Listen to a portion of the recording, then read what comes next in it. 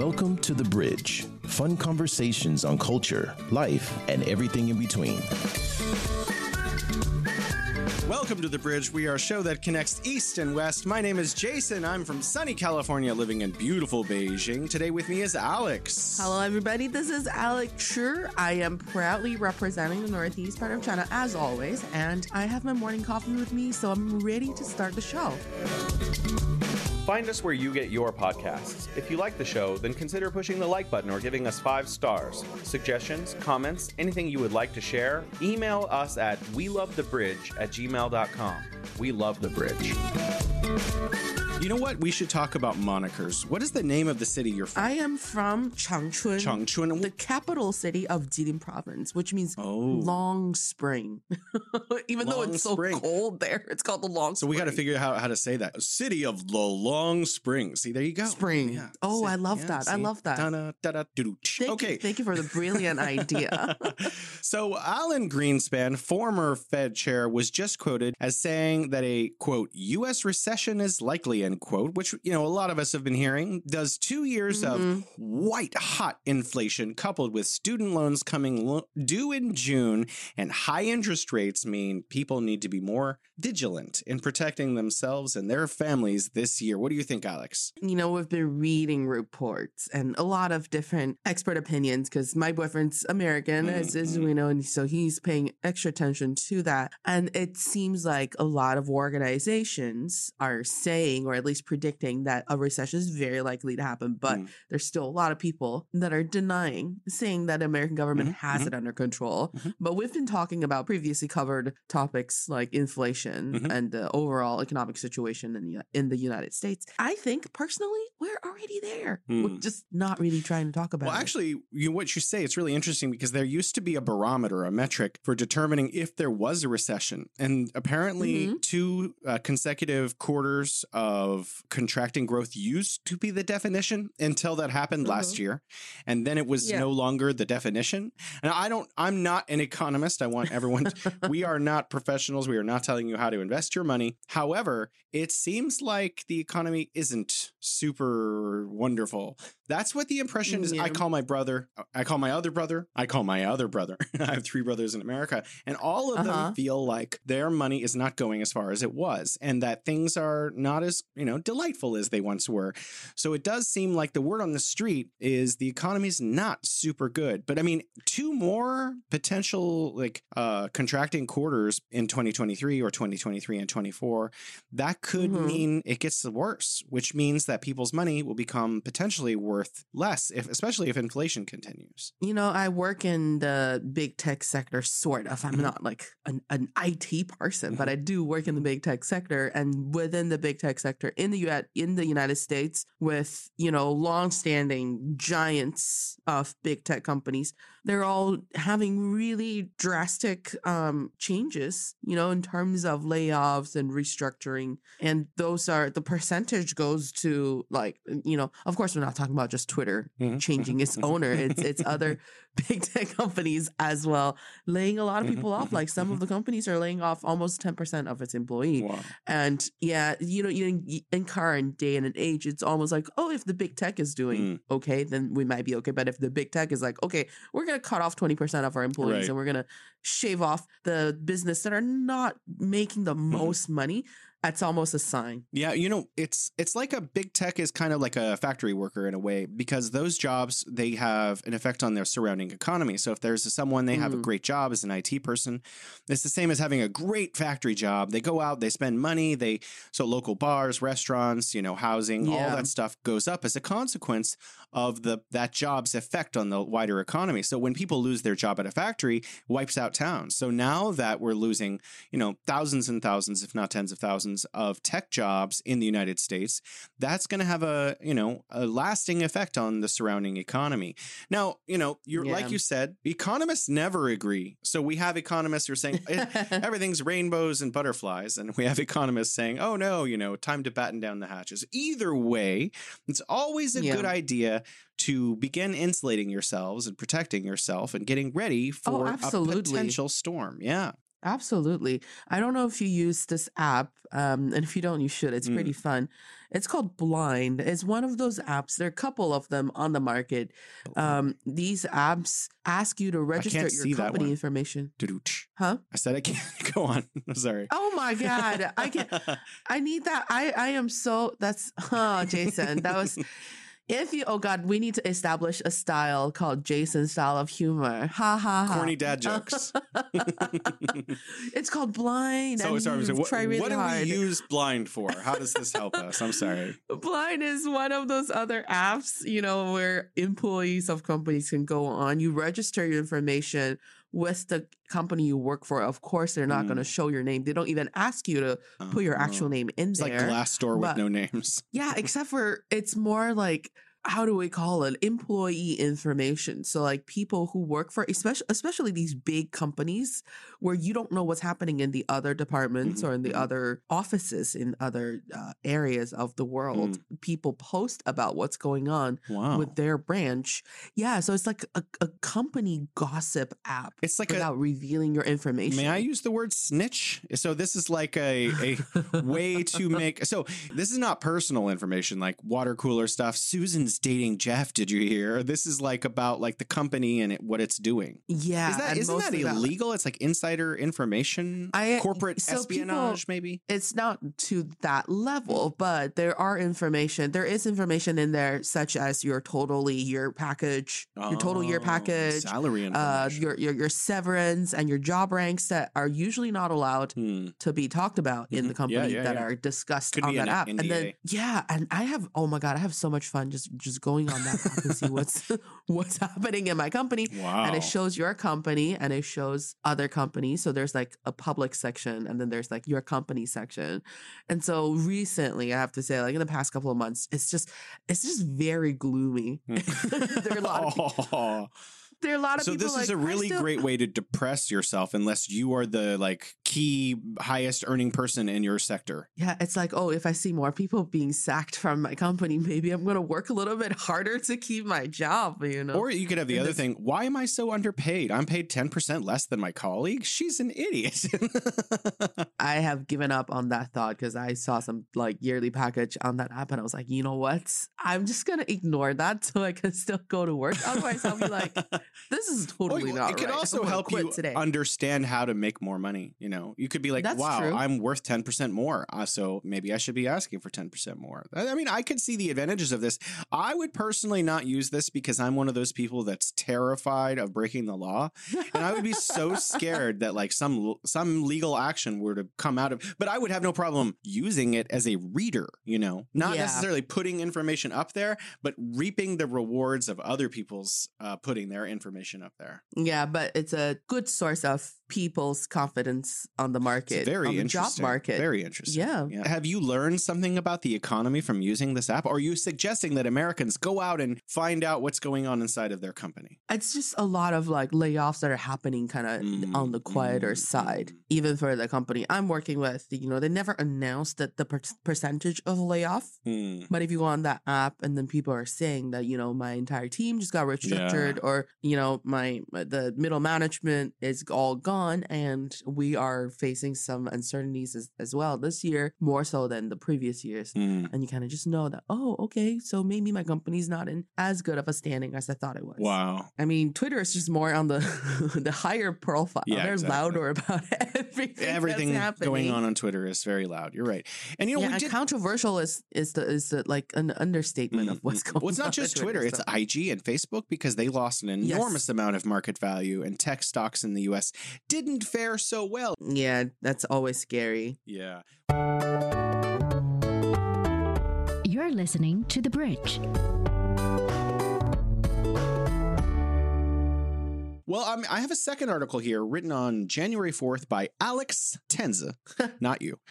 Not the same Alex. Yeah, not the same Alex. And this name of the article is NY Fed warns of debt crunch coming if Biden's student loan plan fails. So that's really interesting because either way, whether he's able to successfully erase $10,000 or $20,000 of student debt for some Americans or not, The student loans will likely be turned on at the end of June or like a month after that. So we're going to see people who are already surviving on their credit card suddenly have to start making student loans. What's interesting about that is at the same time we have inflation is around 8 or 9% and has been for more than a year, and interest rates are going up. So what you're going to see is no access to credit, credit getting squeezed, people having to pay more, and then suddenly losing a huge portion of their income, 5 or 10 or 20%, depending on how their payments are restructured, to student loans. We may see like a dramatic dive in consumption in the United States because these student loans affect about 45 million people. So I'm not an economist, but and I don't understand the math that goes into doing all these modeling and stuff, but that stuff does not sound good. I'm just glad I don't have to do the calculation with all of these situations going on. One thing I think it's a good reflection of where the market is housing price. Not so much purchasing, but renting. Rental houses, how much do they cost? I have friends who are constantly asking me to move back to the United States so we can hang out again, So they're... I do that to my friends to come to China. Come back to China. Go on. Sorry. I know, but, those are the friends that are like, they will really go out of their way and they say, hey, you know what? I have already looked at rental listings for you. Wow. Yeah, so they're very eager. And so they sent me links to rent it to apartments. And I saw the prices, like, this is pretty insane. So I was like, what's the average? And this was Boston. Boston is relatively more stable, right? And it's a lot of students, a lot of campuses. Very educated folks. So, right? So it feels like it shouldn't be as affected that much by market fluctuations. But you looked at the housing price, like the same rental unit I had back in 2013 and 14, what I was paying like $1,200 for per month. Now I would need to pay like $1,900 or even more. So like it's nearly doubled in a decade. But the average, the median income didn't double in 10 years. So I'm just like, if you're really a student that just graduated from college living in Boston, like what are you going to do rental wise? And the unit I'm talking about, it's a studio. It's not going to host two people. You're not going to be able to have roommates. The only thing is to have a boyfriend or girlfriend. You move in together immediately after you graduate from college. That might be possible, but that's not like decently living space. So, and then I went on and looked at rental prices in New York and in LA and San Francisco. And it just, especially after I did the conversion rate to Chinese money, thinking, comparing with where I live right now in Beijing, I'm just like, I really don't know what kind of job that would give me that kind of salary for me to be able to live in a decent apartment in those bigger cities. I think it's also, you're right. And that's a great metric. But I think it's if you can barely afford rent, right? Then you have to look at the fact that, okay, I use a lot of social media and I see people posting pictures of like the chicken that's at the store in America. And wow, there was a salad I saw this morning for $41 like in a plastic container in in a gas station. I'm not joking. That's obviously an exceptional. I don't think is there gold in that salad? I don't think it's a normal salad. There must be something special about it. But the point is that things are more expensive, and that even if rent is more expensive, and that was just one thing, that would be an issue. But the issue is that everything's more expensive. So going to the grocery store may be costing you $300 for your weekly groceries instead of $200.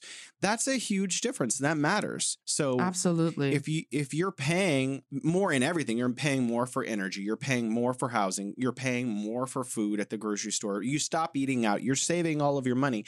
The question is, what can you do to further strengthen yourself? And I think this is a big problem. Another problem is if something this is not like, for people who may dislike the United States, not me, they may be like, ha ha ha, you have it coming, but that's not a good idea. If the U.S. economy is negatively affected by a massive recession, it hurts everyone, everywhere, all over the world. We're all going to be affected. We're all connected nowadays. We're all connected. The global economy is connected. If U.S. consumers stop buying things, that hurts Europe, that hurts China, that hurts, and the add-on effect is it's going to hurt everybody. So we all need to be figuring out, how to try to improve the global economy. It's not a good thing when one country is negatively affected by inflation. It affects everyone everywhere. And so serious about things like global starvation, hunger. We need to be making sure that the U.S. economy is sound. It's not a good thing to wish bad things to happen to one or another country. So this is a real concern. So my concern isn't just global hunger, but also Americans, because Americans can also starve, become homeless. There's 580 to 600,000 homeless people.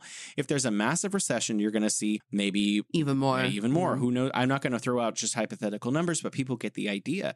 And that's not a good thing. Yeah. I see signs from homeless people now that said, I used to be your neighbor. When I'm looking at these pictures, it's heartbreaking. Of course. Yeah, we don't want, obviously if someone has a very serious mental illness and a drug problem, it's more difficult to help them.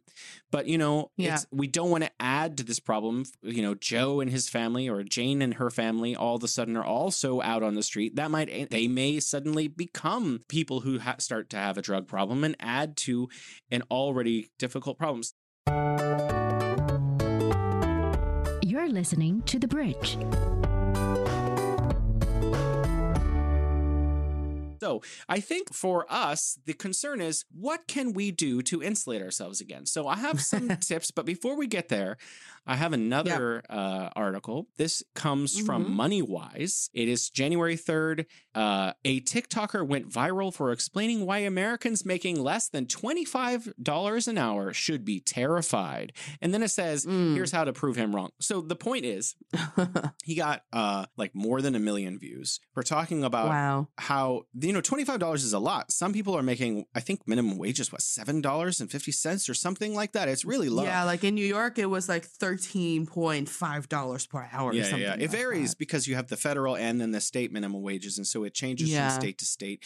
But if he's saying you need to be worried about making $25 an hour and you have millions and millions of people making less than, $10 an hour or less, then we have a potential crisis coming up. Yeah. So these are some of he got 1.4 million views. That's exactly how many he got. That says something as well. If a topic like this is really, really popular, that means people are intentionally seeking out information to help themselves. So cutting back on things is what he actually talks about, making more money. So he's talking about we need to find ways to make more money. So which I totally agree with. I was gonna say that Alex is the perfect person for this because Alex can't sit still anyway. So Alex just wait, could you tell us all of you're a comedian. I would say I just had a show. You're pretty much a professional. She just says she's not a professional. She does what, like a show or two a week on average? Come on. No, it's not that much. It's like 2 shows per month, maybe on average. That's still a lot. And so, you're a comedian. You work in text doing something that nebulous you never fully define. What else do you do, Alex? Well, I do this. And that's right. You do this. You do this show. I do this show, and for here and there, I get small gigs from, because I used to work in production, I used to work in film. I still get some random gigs coming to me. This is not a joke. This is an actual story. It just happened on Friday, and I was just thinking that, wow, I try to turn it into a joke about the recession. I was approached with a localization job for a short film that's going to be part of this grand series. And I give them my quote because it's from Chinese, very local Beijing Chinese dialogue to English subtitles. So I quoted them with a localization prize, even though it's translated. When we do localization, every word counts. Every word, you need to pay for every word that I look at as a localization expert. And I gave them the quote, and the agent got back to me after a couple hours. She's like, I'm really sorry. They gave it to somebody else. They said the quote is a little too high. He said, you don't need to translate it. You just need to look at it. And so they gave it to an American person who gave them a much lower price. I was like, hold on. I was outbid by an American person who is willing to get paid much less than I do. Aww. I was like, oh, wow. Recession. Sorry about that, Alex. Pretty real in America. I'm doing great there, by the way. You took it. It was you, Jason. It's you. I get off because, there are a lot. I would say the vast majority of foreigners living here in China are English teachers in some way. I get a lot of opportunities to teach English to people's kids. Will you teach my kid? Will you teach this kid? Former colleagues, will you teach? I have a kid. Would you like to teach? Always the answer is no, by the way. Oh, really? Yeah. I mean, I could make extra money doing that. Honestly, I value my sanity. And I think that is also an important thing for like us to keep in mind.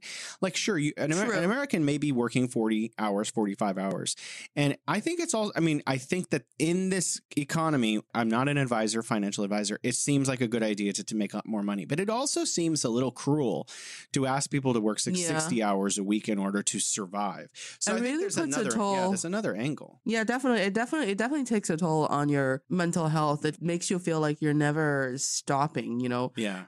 Yesterday, some of the audience was that they were asking me, how did my style become what it is today? I was like, honestly, I was like trying to find who I was on stage when I first started performing. And then later on, I got a full-time job and I started coming to open mics after work where I'm really tired. And I just have no energy on stage. And that just naturally became my kind of persona. Because I'm really tired. Alex. I'm just tired. So like, yes, I'm doing a lot of these things, but like even for dancing, which is not a job, it's not a job. I don't get paid for it. I have to get paid to go to dance classes and rehearsal. Like I have to run across Beijing after I finish work. Sometimes I do it before I finish work. So like after dance, after rehearsal, I go home and I continue to work. And it's actually really exhausting. As much as it kind of covers your FOMO, like your fear of missing out, it's still... I hear this word all the time. I just...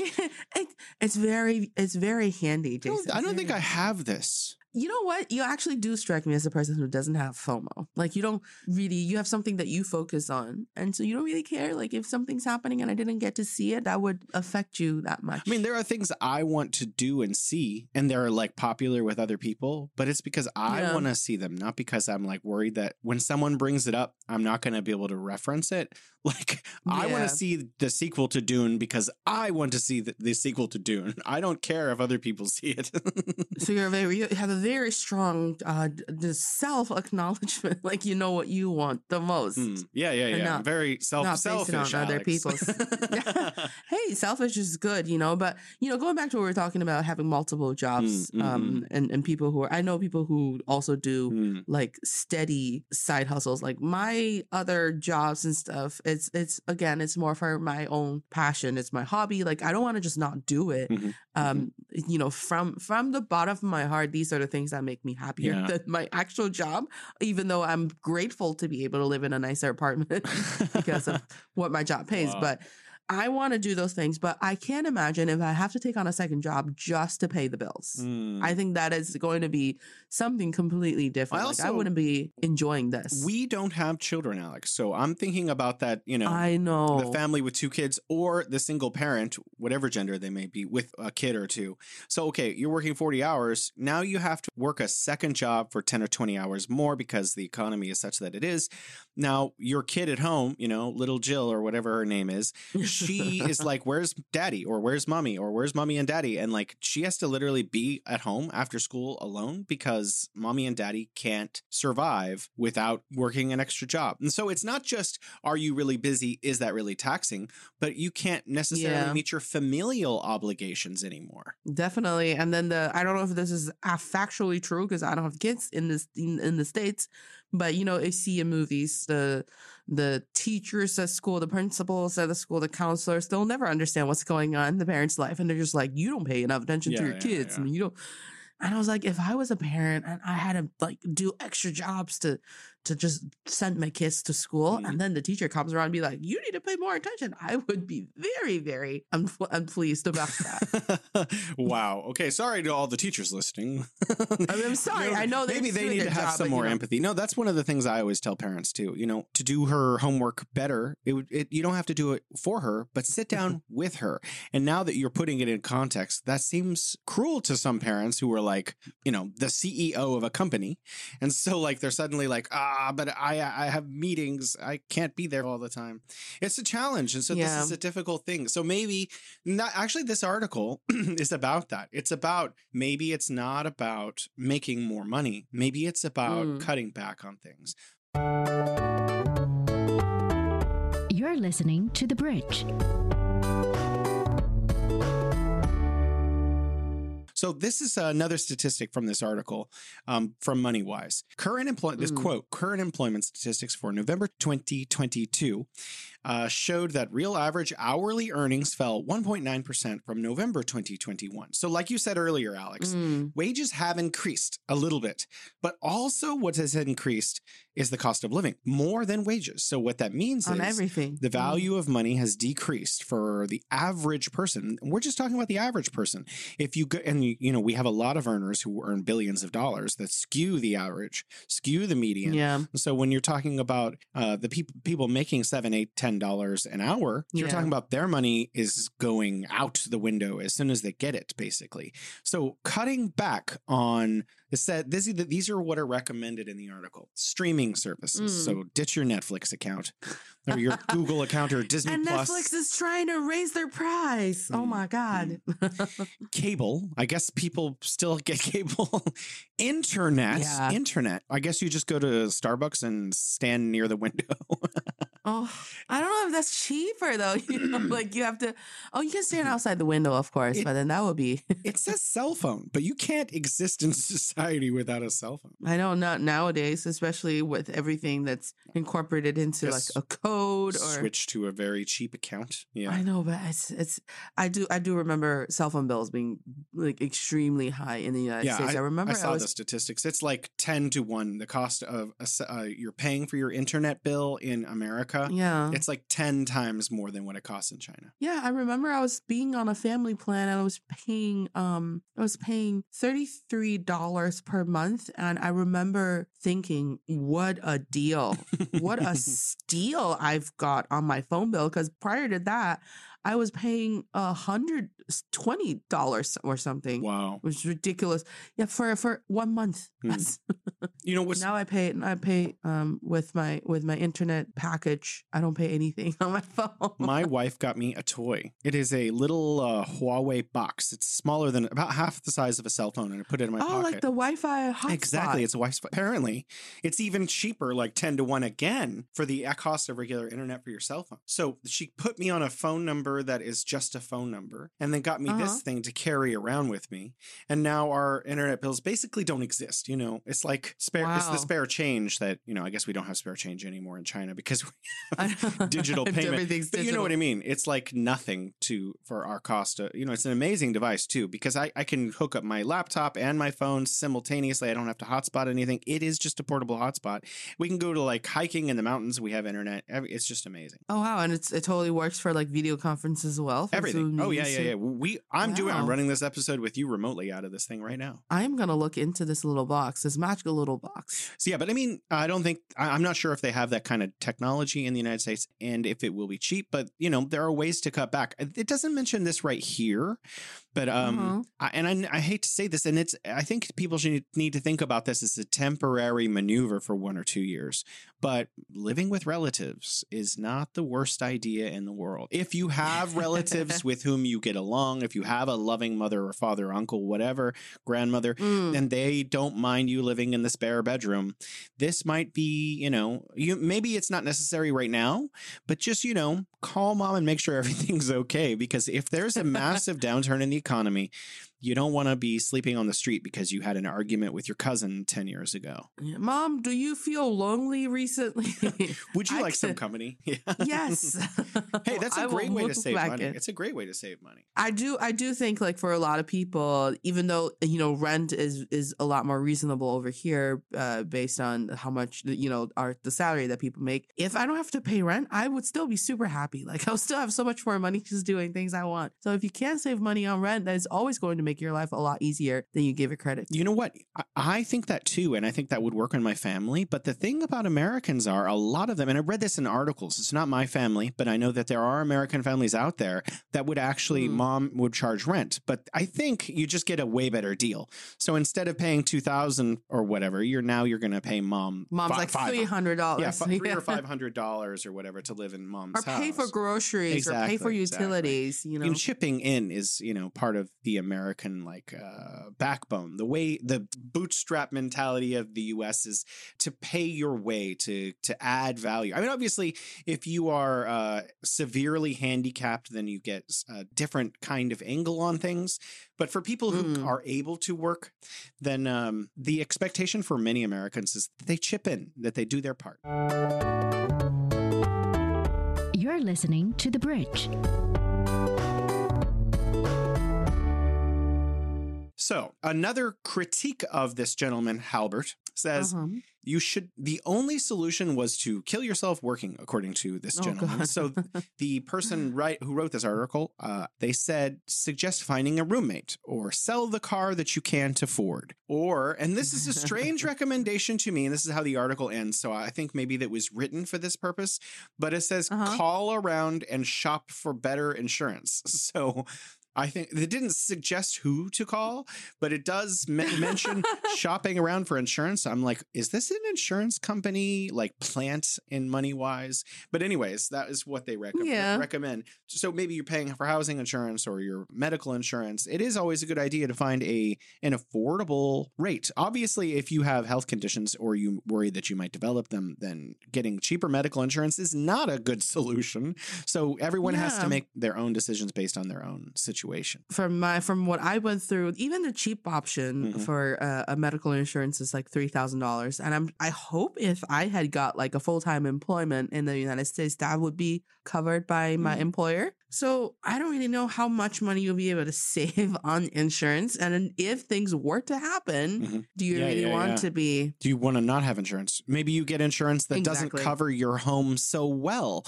And then there's a fire and you're like, holy God, why didn't I have better insurance? So I'm not sure for everyone that's the best solution. Another article, and this is kind of to drive the point home that the recession is difficult, the economy is not thriving as well as some people claim now. And so if it were to take another direction, it could get worse for a lot of people. 71% of U.S. workers say their pay isn't keeping up with white hot inflation. Oh, now we know where Jason got that term.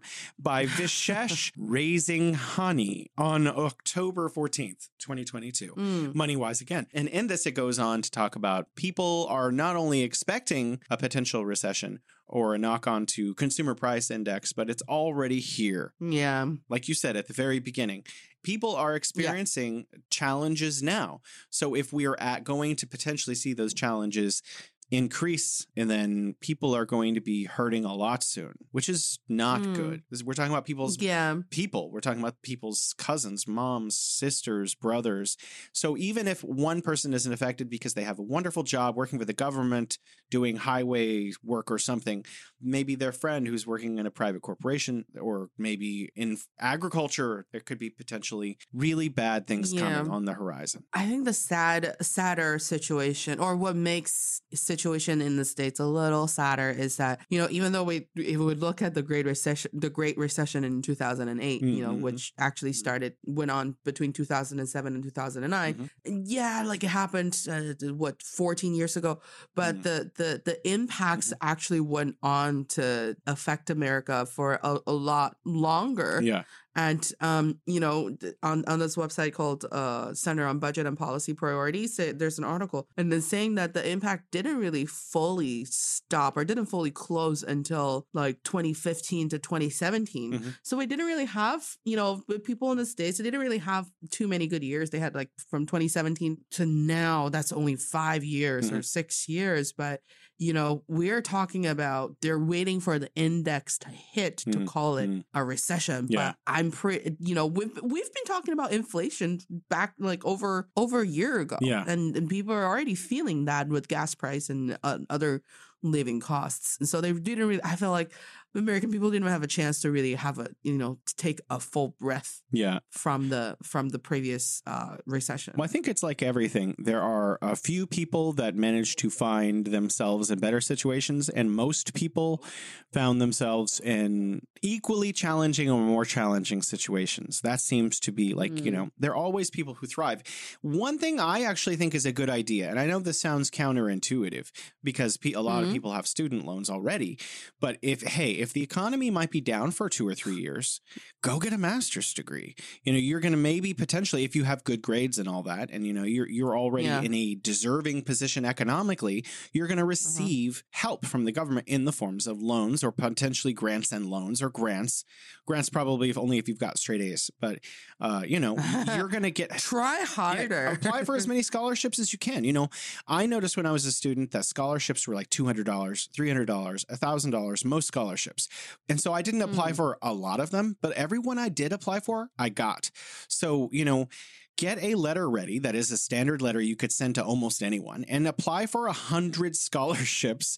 If you get, half of those, and it covers your tuition, covers your living cost, Go get a master's degree, spend some time, retool, get yourself ready for the economy. When you're coming back into the market, maybe things will be better.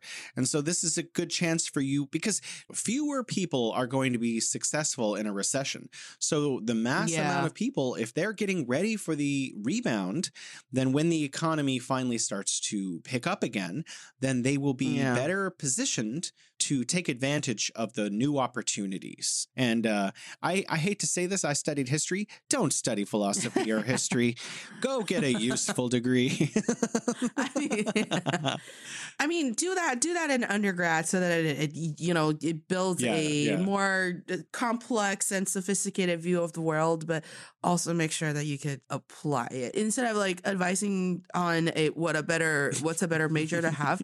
I really think that kids should have access to career advice early on in their higher education. I wish I had that when I first joined, when I first went to Boston University for a journalism degree.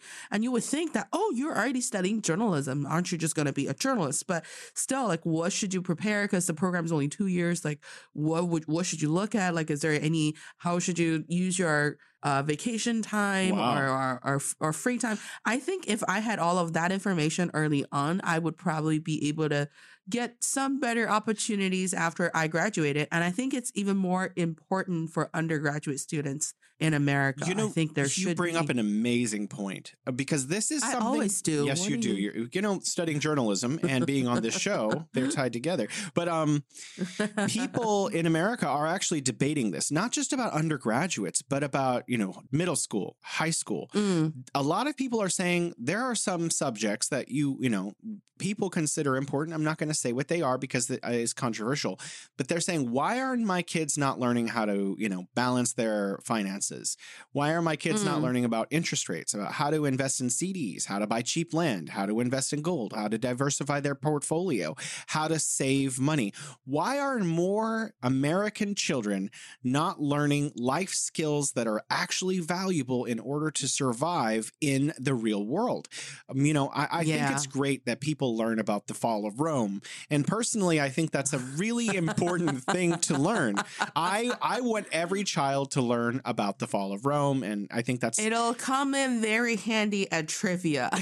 But I mean, it's also important to understand what's going on in different economies in the world today. But I think it's also maybe before we get to the fall of Rome, or maybe concurrently with that, like we could talk about, how to open an account or a yield account or a CD, or what that means. What is a CD? What are the taxes on real estate? What are the effects of having tax on real estate for 10 years? If you have stocks that earn 6%-ish in, value back, and you keep reinvesting that, what is the total value of that after 10 or 20 years?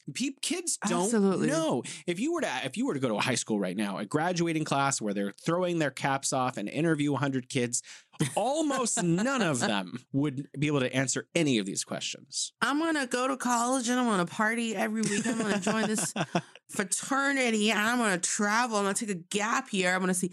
I'm not. That's a very bad reflection on, it's a bad stereotype. But in all seriousness, I totally agree with what Jason was saying. And I don't think we're singling out American kids. Yeah. This is something. Let's ask about China, Alex. Yeah, from what I experienced. Sorry, yes, that's exactly why I'm trying to make this comparison. Because from what I observed in America, when you go to college from high school, you're expected to immediately be in control of your financial situations. And the number of money that you have to sign and decide how to, what to receive, what to spend, it just seems so much higher. The number is so much bigger than what we were asked 10% to be responsible alcohol, 10% nice clothes. Yeah, like do you live on campus? Do you want to rent an apartment off campus? And then if you do you want to get a job to pay for stuff? Like your scholarship is only going to cover your tuition and the living cost needs to come out of your own pocket because you're expected to be independent after you graduate. Whereas in China, we're kind of spoiled because tuition and living cost is so low for Chinese college students, and everything is almost all arranged. It's all covered by the system. Even for the bank account, I remember when we got our so-called bank account, the bank card. I rarely used it when I was in college, but we got it from the school. The school opened it all for us. We didn't have to go to the bank to open it. They just gave us the card that had our name on it and say, hey, here's your bank account. If there was any money that's going to come to you, it could go to this bank account, like scholarships and stuff. Couple thousand kwai, nothing major. And things were really cheap when we were in college. I remember we would go out for a full-on meal and we're paying 36 kwai, which is $5. And we're like, oh my God, that's such a big meal, And so we were not, and then we all live on campus. We basically don't have people who don't live on campus. It's all dormitories that we live in. And our dorms are on the more expensive end, and it costs $1,200 a year. 1,200 kwai a year. Yeah, so that's RMB $200 a year. Well, yeah. So we didn't, we had time in college to learn about those things. When you become a junior, when reality becomes a little more concrete in front of you, you're like, okay, I want to see what kind of internship I could get. And it's even internships is not about how much money I could make. It's I want to gain more experience working in the actual field. And I feel if I want to make some internships, I feel like it's almost a form of slavery. I know, but now they get paid. Now they get paid pretty well. The interns at my company right now, they get paid pretty well. I would say they don't get paid that much less. Well, I don't know about your company, but some companies give them less than minimum wage because they're you're getting credits for school. But I wanted to talk. Can I tell you a story? I was attending San Francisco State University for my undergraduate degree, and I heard two students talking who were clearly a financial level ahead of me in terms of how they understood how economics work. And I was at the time kind of wow, it blew my mind listening to these guys. I don't remember where it was. I think it was in a classroom and it was before class started. And these two gentlemen were sitting there, young gentlemen, students, 19, 20 years old. And they were like, yeah, I don't need student loans, but I took the full amount. And I'm thinking in my head, you're crazy. And then he blew my mind. He said, I took the money and invested it. And that way, because I'm getting 0% interest while I'm in school, I'll sell my investment when I graduate and make money on the loans during the 4 years that some people, they're understanding. This is why in America, you have such a very high, really rich group of people, and then everyone else. It's in the middle class is dissipating because some people do understand economics at a young age, and then the rest of people have no idea what's going on until it's too late. I mean, we're not advocating against learning more knowledge without the thinking, the utilization of knowledge. We're not advising against that. It's good to just be pure in the pursuit of more knowledge and value and legacy of our ancestors. But just like Jason said, I had this friend in college, the two people actually. They were attending the business school in my university, and they towards like junior, senior year, 2 years, they were just like, you know what? As long as I could pass, I get good grades, okay grades, I'm okay. All the other time, I'm not gonna try to be the top 10 of my class. I'm just gonna aim for an average. As long as I'm learning what I need and I'm passing my grades and it doesn't affect too much. They actually spend the last 2 years of their college, and this is in Beijing as well. So it's kind of a universal thing that if you want to follow. They put so much attention, so much focus on getting good internships, getting good job opportunities, really building up their resume. Because if you look at the job descriptions nowadays for openings in any companies, it's like, oh, we want fresh graduates, but for this junior position, for this entry level position, you need to have 2 years experience already. And a lot of people are like, how am I gonna have 2 years working experience right out of college? And this is how, and people, you will be able to not make things up, but you'll be able to translate your other work experience when you're in college into something that is going to help you get the job. So these two friends that I'm talking about, they both got really good positions within consulting firms and what do you call those other firms? The auditing firms, which do need a lot of experiences. Yeah, so those are amazing companies to work for. If you can get a position in Deloitte, wow. I don't know which one that is. There's like the four big ones. Deloitte is one of the four big. Yeah, the four bigs. Yeah, so they did that in college, and they had a much better judgment on what's a better use of my time in college. And they used the first 2 years to lay foundation of their knowledge system. And then later on, they just figured out basically that what I needed to do is to put myself in society and I will be able to go further. And they are. And they made, which I'm jealous of, they made a lot more money at the same age than I did and had a much higher ranking within the system, which means they could retire early. I have a few different things I want to talk about. I can't talk about them all probably. So I'm going to switch to one I think is really important. I think this is going to strike a lot of people as odd, but given this show is The Bridge and we're talking about people-to-people exchanges and getting to better understand each other's cultures, I think a really good recommendation, and I really think this is actually a good idea, is moving to China for Americans. No, I'm not serious. Yes. If you are a young woman or man and you or however you define yourself, and like you have the opportunity, young person, come to China and get a job. This may not be true, but I have the GDP forecasts for 2023 from several economists. And the U.S. economy is expected to grow for the entire year, whether there's a recession or not, by different amounts. But China is going to defeat those. So USA, according to Morgan Stanley, will increase by 0.5%, 0.1% according to The Economist, negative 1% according to Schroeder, plus 0.5 according to OECD, Goldman Sachs 1.6, very optimistic, minus 0.5 by Deutsche Bank, plus 1.1 by IMF. So these are, this is like the U.S. economy is basically staying roughly the same size if you take all of them together. Yeah. China, same group of people, Morgan Stanley plus 5.4, The Economist plus 5.2, Schroeder plus 5%, OECD plus 4.6%, and on and on. So basically China's economy is expected to grow by about 8 times-ish. This might be, I'm not saying that you're going to get rich by coming to China, but if there's going to be an economic downturn, this might be a really good opportunity to take a job abroad where the economy seems to be insulated a bit. I can't say what's going to happen in the future, and maybe all of these economists are wrong.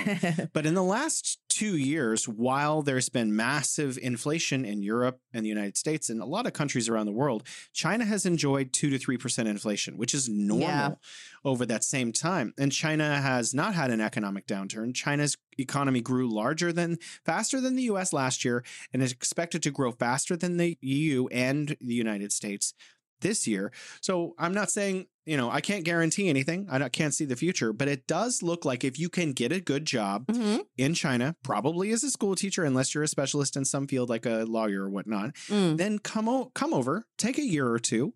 And then when the U.S. economy may be rebounding, you can go home and you can still have made a good amount of money, saved a good amount of money. I know a lot of people here who work in China who save a lot of money, send it back to their U.S. bank account when they have already or going to move back to the U.S. in the future. Their bank account's going to be money's ready for them. Stacked. Yeah. It's not like you're abandoning the U.S. You're just taking an opportunity to see the world while the opportunity is available. Yeah, I mean, we're not here to really compare, market systems, which is better or not. It's not our expertise. But I could not do that. Yeah, but I really think I was actually thinking about this earlier when we were talking about people getting a master's degree.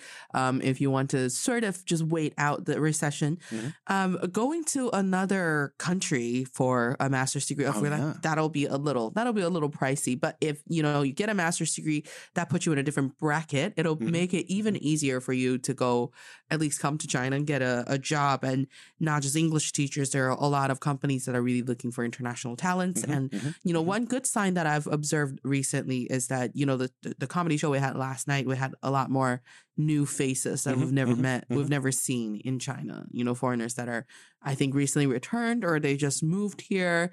And the demand is still there. So we're in the process of like convincing my boyfriend's family, some of the younger ones, to just take a year and come and explore, get a job here and stay here.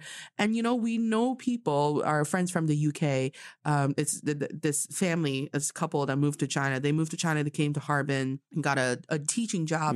And then they saw how things are here. So they asked their younger brother to move to China as well. And then he came here, at a relatively younger age. And I think he came here when he was like 28 and he just turned 30.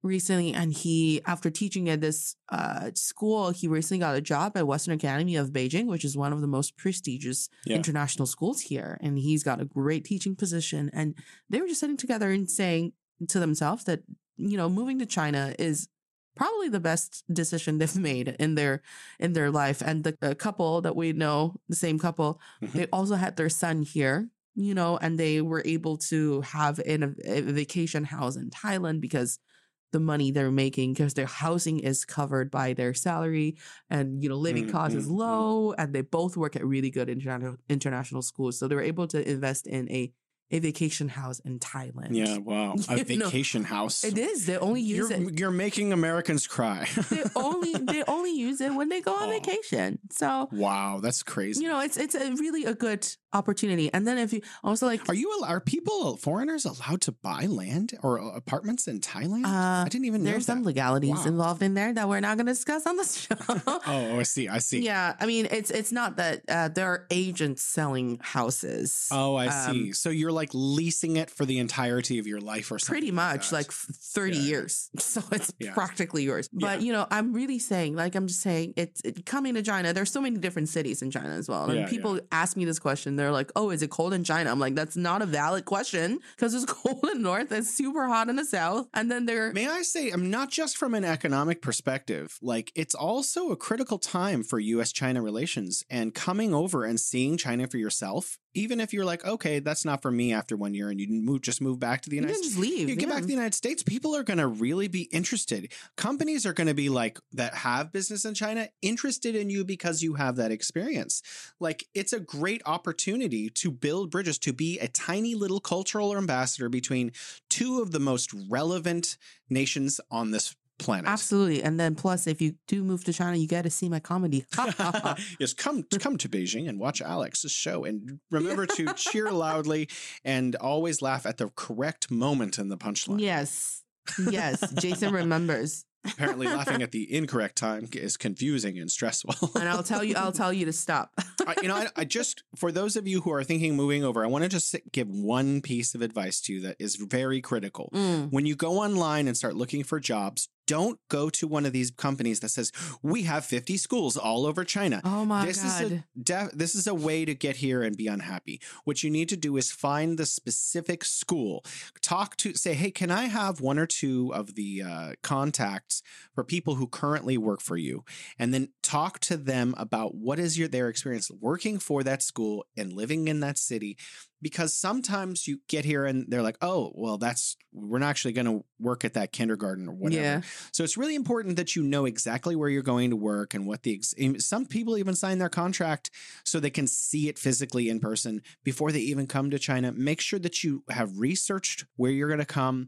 And if you need help, you can always email this show and I'll be willing to answer your questions. Just about to say that. We love the bridge at gmail.com. And Jason will give you a couple pointers. Yes, make sure sure you Google the names of the school first online. Yeah, make sure they're legitimately good schools. And there are a ton of really good opportunities, really great schools where you're going to meet. We've had people who are experts, who are, leaders in the education business. We've had them on the show. Yeah. Yeah. What's really great also, you can look for our old shows, but what's really great is not just meeting Chinese folks, which is wonderful, and eating Chinese food, which is wonderful. But what's a really great opportunity is when you get to that school, there'll be people from China working there, Australia working there, England working there, America working there. You're going to make global friendships that will last you a lifetime. Yes. I know every single person that I know who's lived in China has become a much more global citizen because of their time spent here. Absolutely. You only get that kind of experience if you go to school in the United States. You have international students maybe, but in China, it's like a tiny United Nations. Yeah. Wherever you go, there's always going to be people. Even in an Irish bar here in Beijing, you have people from all over the world going there as one of their regulars. Plug for Patty O'Shea's. Alex, that is all the time that we have today. Talk to you very soon. Thank you for joining the show. Lovely talking to you, Jason. See you very soon.